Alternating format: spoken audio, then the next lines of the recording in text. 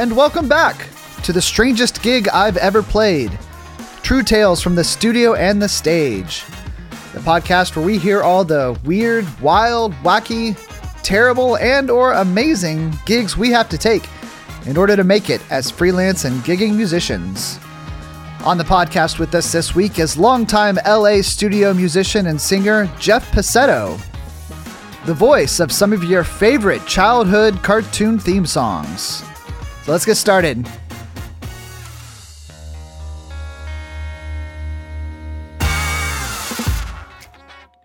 Welcome back.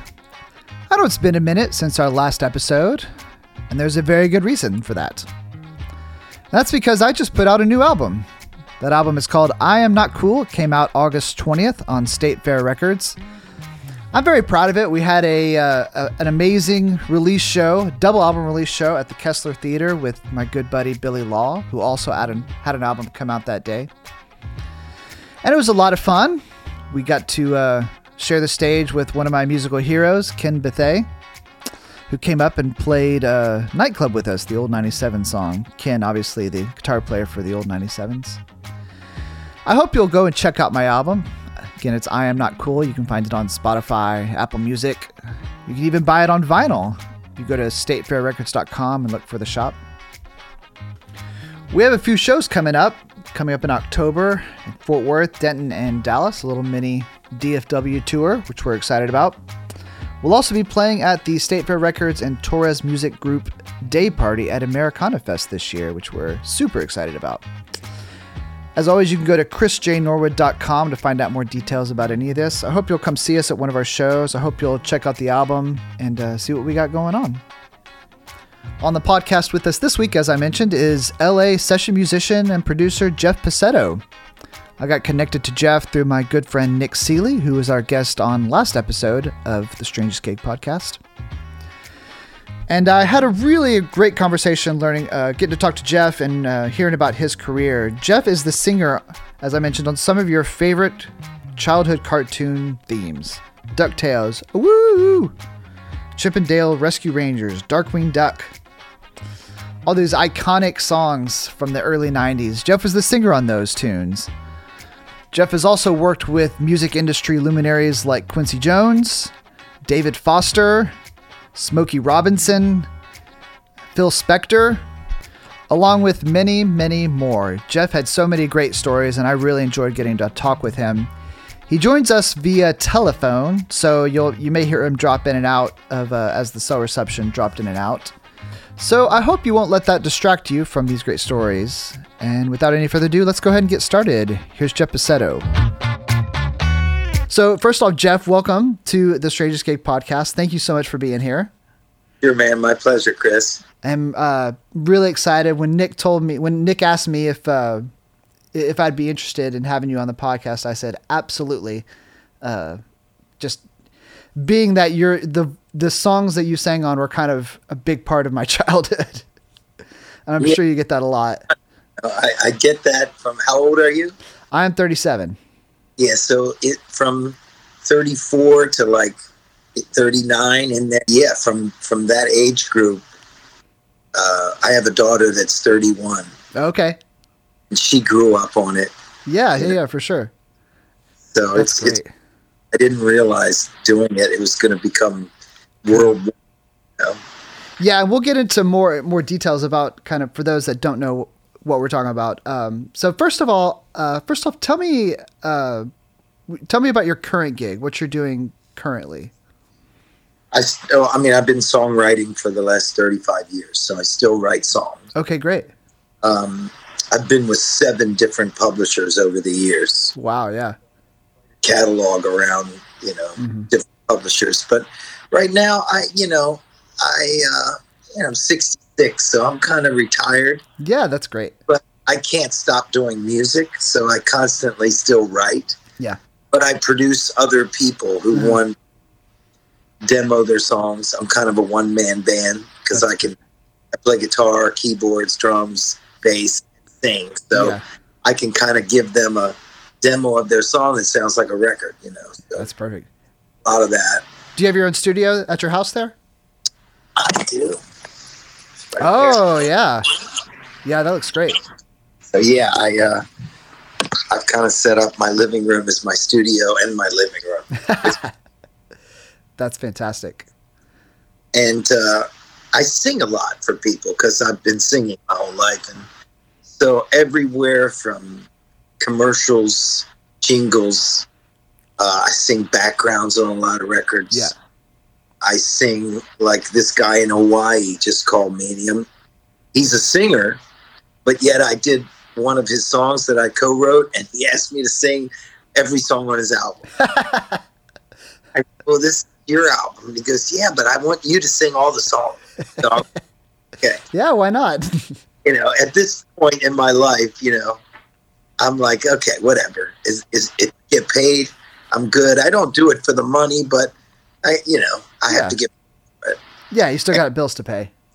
It's kind of easy. I stay at home and I can record the vocals and email the files to people. Yeah, I mean that's kind of the way of the world, especially now because of COVID, but even, just it was kind of headed that way in general.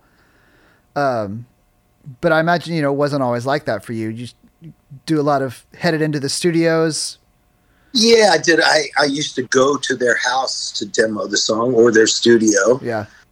Or wherever they recorded the song. I did a lot of that. I used to sing all Diane Warren demos. Wow.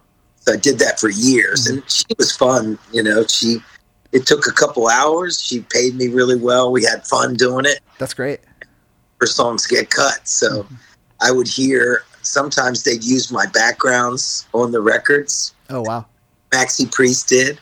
Wow. And David Foster would produce a lot of Diane songs, and he would call me and say, hey, we're using these backgrounds for Monica's record or Celine Dion or whatever, So I would be like, great. And he goes, can you come down to the studio? I'll fix a few things, but we're mainly going to use the 10 tracks that you did. Yeah. And we're going to do them. So that was nice. Yeah. So I did a lot of that. But, more interesting was producing records. I love to produce records. Right.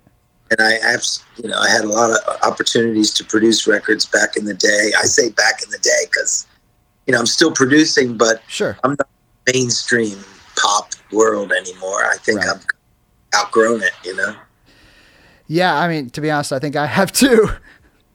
It's a hard market. And plus, I'd go play songs to A&R people that were like 19, and I'm going like, wow.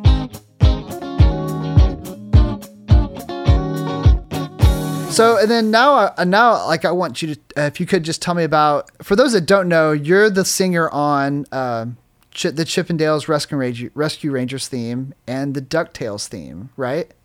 Yes. So tell me about just how that came about. Were you, did you know the songwriter Mark, or? Yeah, the songwriter Mark and I used to co-write all the time. We've had a couple cuts. We had an Al Jarreau semi-hit. Okay. Together. We had, we had written a song for Michael Jackson. Oh, wow. Quincy called me when I was signed to Quincy and said, come to the studio. Michael's recording your song tonight. Oh, what was that like? Well, it's unbelievable. When I got there, Michael came out and met with me, and he said, I have good news and bad news. Give me the bad news first. And he said, well, the bad news is I just cut a song called Man in the Mirror. Oh, no. Even though it doesn't sound like it, it looks like it. Yeah. And I was like, what does that mean? And he said, well, they're both message songs. My song was about don't abuse children. Yeah. Love them. And It was called Spare the Rod, Love the Child. Yeah. And it was a really cool song. Yeah. And I loved it, but he had just cut Man in the Mirror, and he didn't want 2 message songs on his album. That's funny. So that was disappointing. But the good news that Jermaine, his brother, was going to cut the song. Okay. Okay, well, that's not as good as you cutting it. It's still a Jackson. It was a Jackson. It sold 1 million records. Wow. But Michael sold like 40 million. Right. Yeah. So what year would that have been? Whenever Bad came out, that was the record. Okay. So, guess 90 something. So I was extremely disappointed, obviously, but those things have happened my whole career, stuff like that. Yeah, the near misses. So close, Yeah. And then, so did you say you were signed to Quincy's label, or Quincy Jones? At California, I was playing in local bands in Baltimore, Maryland. Okay. That's where. And Quincy, through a bunch of circumstances, got to hear material that I wrote and really liked it. So he asked me if I'd move to LA. I said, yeah, I'd love to. That's great. And so in 1984, and I moved to LA because the first year I actually stayed in Maryland and just sent songs to them. Yeah. But he wanted me to move here. Yeah. And I moved me and I'm out here. So he said, got it. So he moved me to LA and, he hooked me up with so many people. Amazing. That's incredible. You call somebody, they listen. Yeah, exactly. He shows up on your speed dial. Especially back then. Oh, I can only imagine. Yeah. So then was Quincy your connection with Mark? Well, Mark was signed to MCA and we just, connected on, we got along great. And then Mark called me one day and said, hey, would you mind singing this Disney cartoon? I think you'd be great to sing it. It's just the demo. Mm-hmm. I said, yeah, sure, why not? So I sang DuckTales, and then Disney, he told me he got it. Disney used his song, and they tried a bunch of acts on the record, on the actual version that they were going to use. And for some reason, they just couldn't get past the demo. They loved the demo so much. That's great. They hired, it wasn't working for them. So they called and said, listen, we just love your demo of the song. Mm-hmm. We understand that you did the demo, but we want to hire you to do the real thing. Wow. So I went in the studio and they had this guy, Greg Karukas, was a friend of mine, a keyboard player. He's actually a pretty famous jazz keyboard player, great guy. Right. He did all the music and he did the demo too, but they hired him to do the record. Yeah. I think, the actual version that's going to be used for the theme. Sure. And so we went down, and then later on, I found out it was going to be on every day on network television. Back then, the cable wasn't that. Yeah. It was on network, so that meant huge bucks. Oh, absolutely. So I tell you, I went to my mailbox for like 10 years, and it was just like, oh my goodness, this is crazy. Do you still see residuals from that? I do, but Disney has a contract, the longer it goes, the less money you make. Gotcha. That's how they work. But I still get a couple $100 a check, Yeah. I used to get like 16,000 every 13 weeks. That's crazy, yeah. It's crazy. And I was like, to Mark, I'm like, man, cartoon important hit records. Yeah, seeing those residuals come in for network shows, that's huge. Yeah, something I did a half hour, I did it one time and it's every day. Yeah. So it was my house and it was pretty cool. And then Mark did another one. He said, I wrote another one. Would you sing the demo? And I said, yeah. Sure. So he ended up getting that one too. And again, they said, we might as well use you because we love DuckTales. And that was the Chippendales one for the next one. Yeah. And right after DuckTales, it was like, oh my God, this is amazing. Yeah, I hit 2 in a row. Mark and I wrote together a lot, and we would say we should dress as ducks and travel the world, because we'd probably be famous. Oh, yeah. Y'all would have made a killing. We laughed about it, but we probably should have done it. That's funny. So on the original DuckTales one, was Mark up against any other songs or any other acts? They used to call that a cattle call. Yeah. So yeah, I'm sure there were hundreds of things written, and Mark just nailed it. I thought his cartoon was great. Oh, it's iconic. Mark's a great writer. Besides writing cartoon themes, he's a great writer. Yeah. He had hits with Heart, and like I said, we had a hit with Al Jarreau, and we've got tons of cuts over the years, and so, but his claim to fame is DuckTales too. Yeah. He scored big time with both of those, and he's, if you wrote the song, I'm sure he's still making more than I make from singing. Yeah, I can imagine. Was that a union thing? Did you get? I mean, I'm sure everything back then was union. Yeah, it was union. In fact, I'm not sure if that's how I joined SAG, because to join SAG, you have to have done something on television. Right. And if you haven't, they do this Taft-Hartley thing, where you get to do it once, and then the next time you do any television work, you have to join SAG. Right. Yeah. And it was like $800. I think it's like $3,000 to join now. Oh wow. But yeah, and so it got me in SAG, and now I get a pension from SAG from all the work I've done. That's great. But yeah, I think that was my first SAG gig. Yeah. So did those lead to any other TV themes, or was that? I did more themes. I actually did all the music for Princess Guinevere and the Jewel Riders. And I didn't sing them because it was a girls' show. I wanted a girl singer, so I hired a friend of mine to sing all the songs. And I did the theme. It was like Princess Guinevere and the Jewel Riders. Yeah. But that was cool because I got to produce all the songs, and that wasn't network television by then. It was cable. Right. But yeah, I actually forget because I've done singing sessions and stuff on records and cartoons and commercials. So I didn't solicit it, but I'm sure from DuckTales I got some work. Absolutely. Yeah, that's great. And then, it just kind of kept going, and just the gigs come in and you do them, and then you don't know whether they're going to catch on or not. Yeah, I have no clue. It's like I don't know if you ever heard Beekman's World. Absolutely. Yeah, absolutely. I did. They called me and said, "Can you write a song about magnetism?" And, yeah, sure. Did kind of a Princey kind of song. Yeah.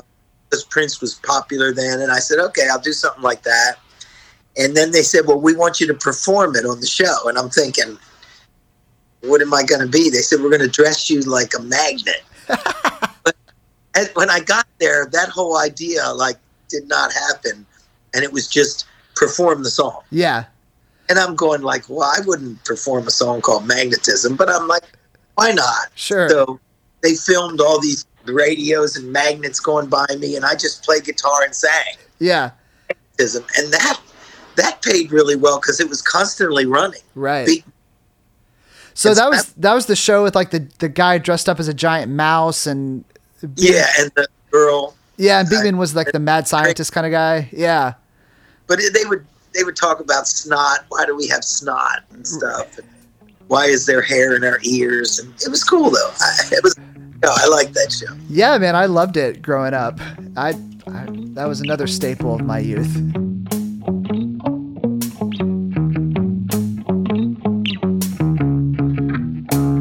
Now, tell me about the strangest gig you've ever played or strangest studio session you've ever done. I'm sure living in LA, there was, there's no shortage of strange last minute or. The funniest I thought, and this is when I, had been singing in studio gigs, and I got a call to sing for a Jack Klugman, Tony Randall reboot of The Odd Couple. Oh wow, yeah. So I'm like, cool, yeah. So I got to the studio, and they said, well, the irony of the story is Jack Klugman had cancer of the throat. Oh no. He wanted to get back into radio because he was like a radio announcer. Right. The Odd Couple. And Tony Randall got him a new commercial. Mm-hmm. The commercial was a toilet bowl cleaner. So obviously Jack Klugman was like, oh, you booked me for a toilet bowl commercial. But they needed somebody to sing the commercial. Yeah. So I came into the studio, and they weren't there. I didn't meet the Odd Couple or anything, but the producers were there. Yeah, they said, we just need you to sing, just pour it in and flush. I went out to the studio, and they said, give it a lot of, oomph and raspiness. And I literally just went, just pour it in and flush. And it just went, that's perfect. That's it. So they said, well, do better than that? I go, I'll sing it a couple times. I sang it 2 more times, and they went, nah, the first time was the one. You know? Nailed it. And they said, do we get a discount for you singing it so fast? And I said, no, I should get paid extra for saving you studio time. And we were joking and laughing, but oh my God, I made I have to say $3,000. Wow. To sing that one line. Yeah. And then from being on TV, the movie was shown on television. So I got paid, and I went, oh my God, I'm doing the wrong thing. I should be singing commercials, because there's money in it. Singers actually get paid pretty good when they do television work, much more than the musicians make. Yeah. And I'm a musician too. I'm a guitar player. Sure. I thought, man, singing is the way to go. But I did a couple demos that it was weird, where I would sing a demo and I'd sing the whole thing down, and the person would listen and they say, oh, that's great. But we wanted you to sound like Smokey Robinson. Okay. And I said, sure. well, you didn't tell me that when you started. And I got to tell you, I produced Smokey Robinson, and on his album, out of 10 songs, I sang the demo for 7 of them. Oh, wow. And he doesn't want to hear an imitation of himself. Yeah. He wants to just take the song and make it his own. Yeah. He doesn't want to hear a singer sing like Smokey Robinson. Yeah. So they said, well, we'd really like you to try to sound like Smokey Robinson. So after 3 hours, and this person was a famous songwriter, I don't even have to mention their name, but I just went, you know what, I'm done. Yeah. You couldn't pay me enough money to stay here any longer. Oh, wow. And you just walked out. I walked out and said, you know what, you don't even have to pay me. I'm done. You're just over it. But that was one of the worst sessions where I walked out, and I was looking forward to meeting the writer because she had many hits. Yeah. But I just went, you know what, this is not worth it. My time and this abuse is not worth it. Did anything happen after that? Did you catch any blowback or? No, I never heard from her or never heard anything, That's crazy. I people the story, and they would say, oh yeah, she's kind of an asshole. Okay. And you meet people in this business, I've met famous people. Yeah. Not so famous people. They're kind of famous, and sometimes they act so entitled and like they're more famous than they are. Sure. And you work with really famous people, and they're the nicest people in the whole world. Yeah. So, what was it like working with Smokey? Smokey was great. Yeah. I produced a song on him. It's kind of funny because I was producing it with Iris Gordy. Okay. Yeah. Started Motown. Mm-hmm. Iris was the sister of Barry Gordy, and I think Smokey married one of the Gordys too. Right. And anyway, so Iris and I were producing the song, and she kept saying to Smokey, "Sing it like Jeff." Please stop saying that. It's Smokey Robinson. One of the most iconic voices ever. I'm going I don't want to hear "Sing it like me." No, I'm telling him to phrase it because you're singing it, but he's not singing it like you. And please don't say that again. You're just you have to, as a producer, you have to be kind of a psychiatrist in a way, Yeah, especially with singers. Feelings, you want to pump them up, make them feel really good when they're in the studio. So I kept saying to Smokey, hey man, that was great. Let's just try it again, And, we got along great. Where did y'all record that? In LA? Yeah, that was, I know we went to the record plant sometimes, but Ocean Way, I recorded there. Wow. Got so many studios out here. Oh, yeah. Names of them. But yeah, that was, I met Smokey a lot because he cut my first song that I ever had cut. Wow. And, that song has been cut 7 times, but he was the first one to do it. What song? It was called Just Like You. Just Like You, yeah. When I met him, it was in Baltimore for the first time. Uh-huh. And he wouldn't have remembered that. Right. Then when I was producing him, I said, you cut a song of mine years ago, and it's called Just Like You. And he's like, oh my gosh. That's funny. Song. And so it's kind of funny how things, would happen, and I'd end up producing on a record, It's crazy. Plus, I sang on Remember to See Her. Mm-hmm. Yeah. I had backgrounds on that. Wow. So I meet some of these guys, and I met them when they cut my song, and they didn't remember, but then I'd end up in the studio with them again. Yeah, and you'd get to kind of introduce yourself that way. Yeah, and unfortunately, they didn't have phones with cameras back then. Yeah. So I have no record of any of this, but it all happened,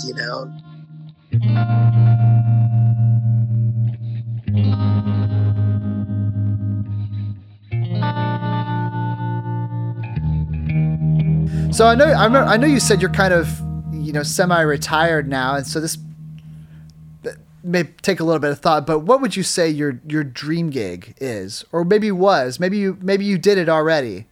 I think if I could get a gig on like The Tonight Show as a guitar player and singer, that would be the ultimate gig. Yeah, that was always like guitar player in the SNL band. That was always my dream gig as well. Yeah, that's a great gig. That would have been a great gig too. Any of those, Jimmy Fallon, Jimmy Kimmel, Stephen Colbert, even the later than that to do Seth Meyers or Gordon, any of those shows, to be the musical guy in one of those bands. There's a guy on Jimmy Kimmel that went to school with Jimmy. Yeah. And I produced his record. His name's Cleto Escobedo. Yeah. The sax player. Him and his dad do the Jimmy Kimmel show. Wow. And he's talked about it. It's like the dream gig because, here he was trying to make it as a singer sax player, which is hard. Sure. He had a deal on Virgin.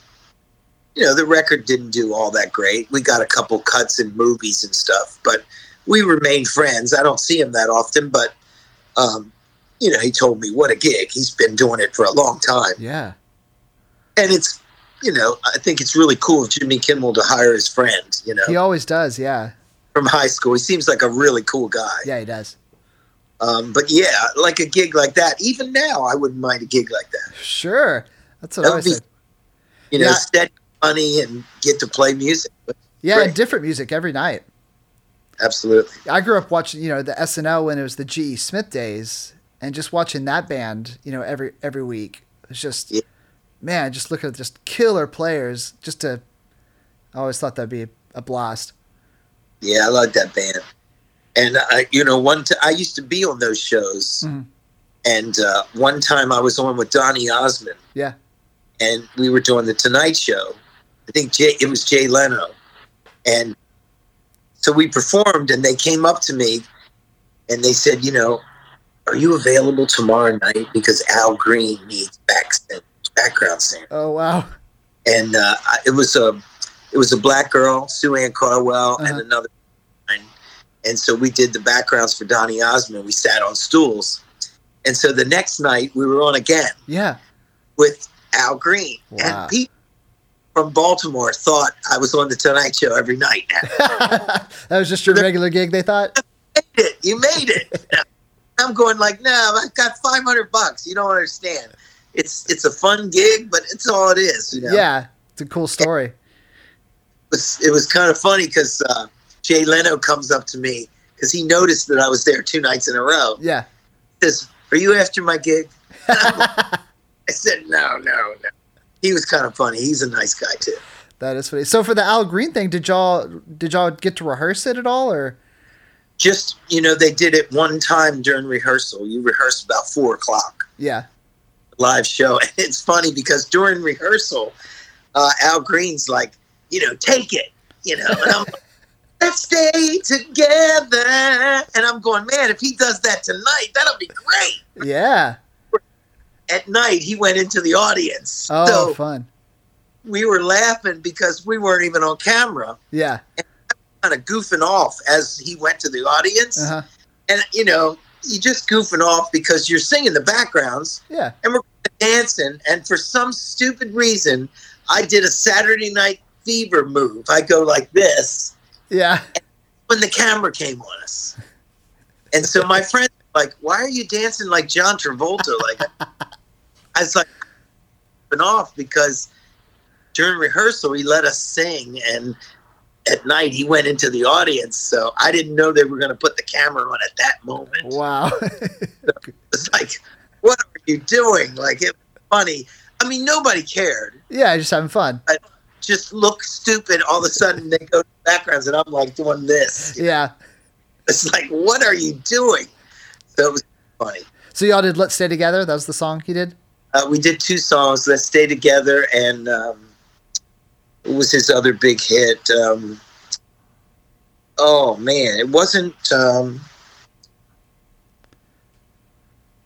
Love and Happiness. Oh, yeah. Those 2. Those are great. Yeah, and he's such a great singer. Oh, yeah. You know, I worked with Al Green. Uh-huh. Hear his records, and he sings so soft. Right. Like, I'm so in love with you.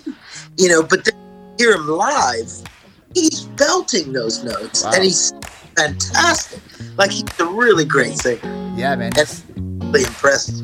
I liked him anyway, but then when you get to work with him, you're like, wow, he's great. Yeah, he's the best.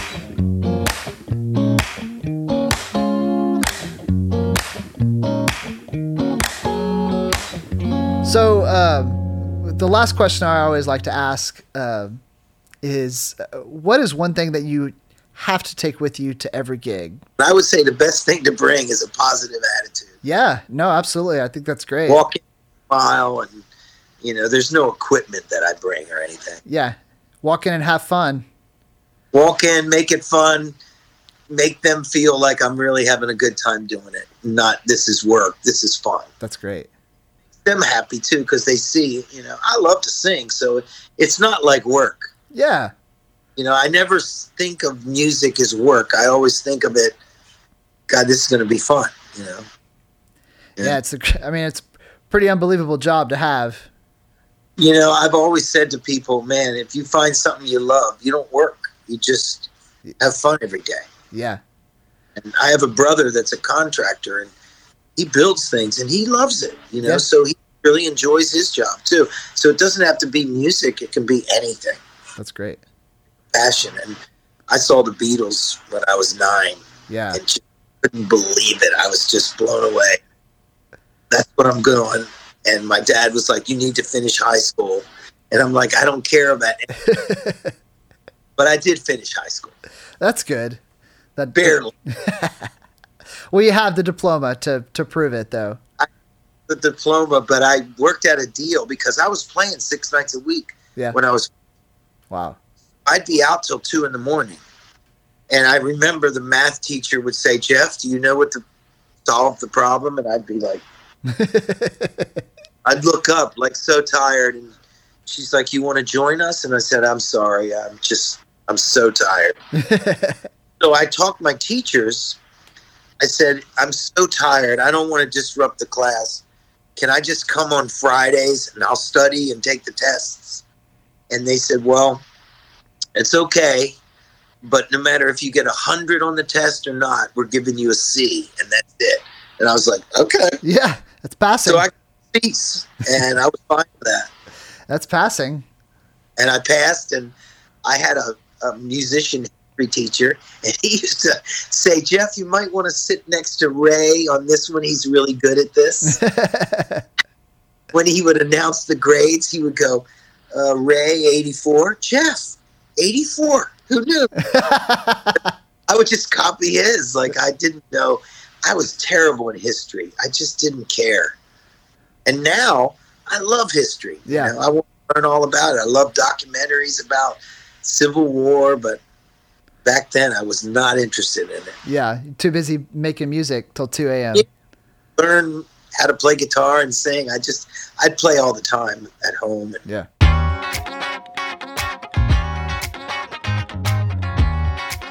Well, man, what an incredible career you've had. I've really enjoyed getting to hear about it.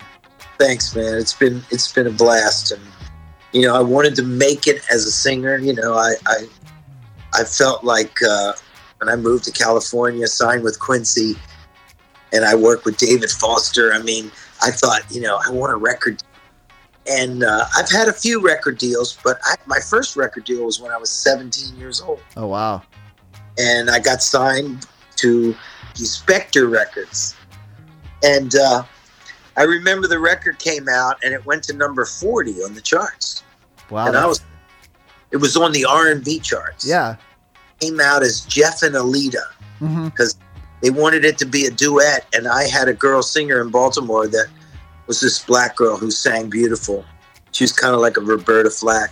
Yeah. And we duet together, and they just wanted it to call it Jeff and Alita. And I couldn't buy the record. It was number 40. No record store had the record. And I'm going like, well, this doesn't make it. And it was Phil Spector's label, and he blew it. Yeah. I think we could have had a semi-hit, you know. Wow, yeah.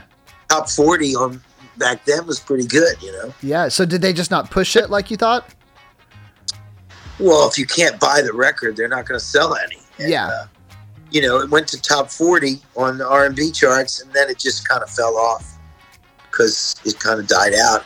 They probably put a lot of money into the promotion. Who knows? Yeah. But it was and I got to come to LA to record that. Yeah. So that was my first kind of big break. You know? Yeah. Taste of LA. Yeah. That's great. Well, Jeff, man, thank you. I don't want to keep you too long, so thank you so much. Man, this has been such a treat to get to talk to you. Cool, man.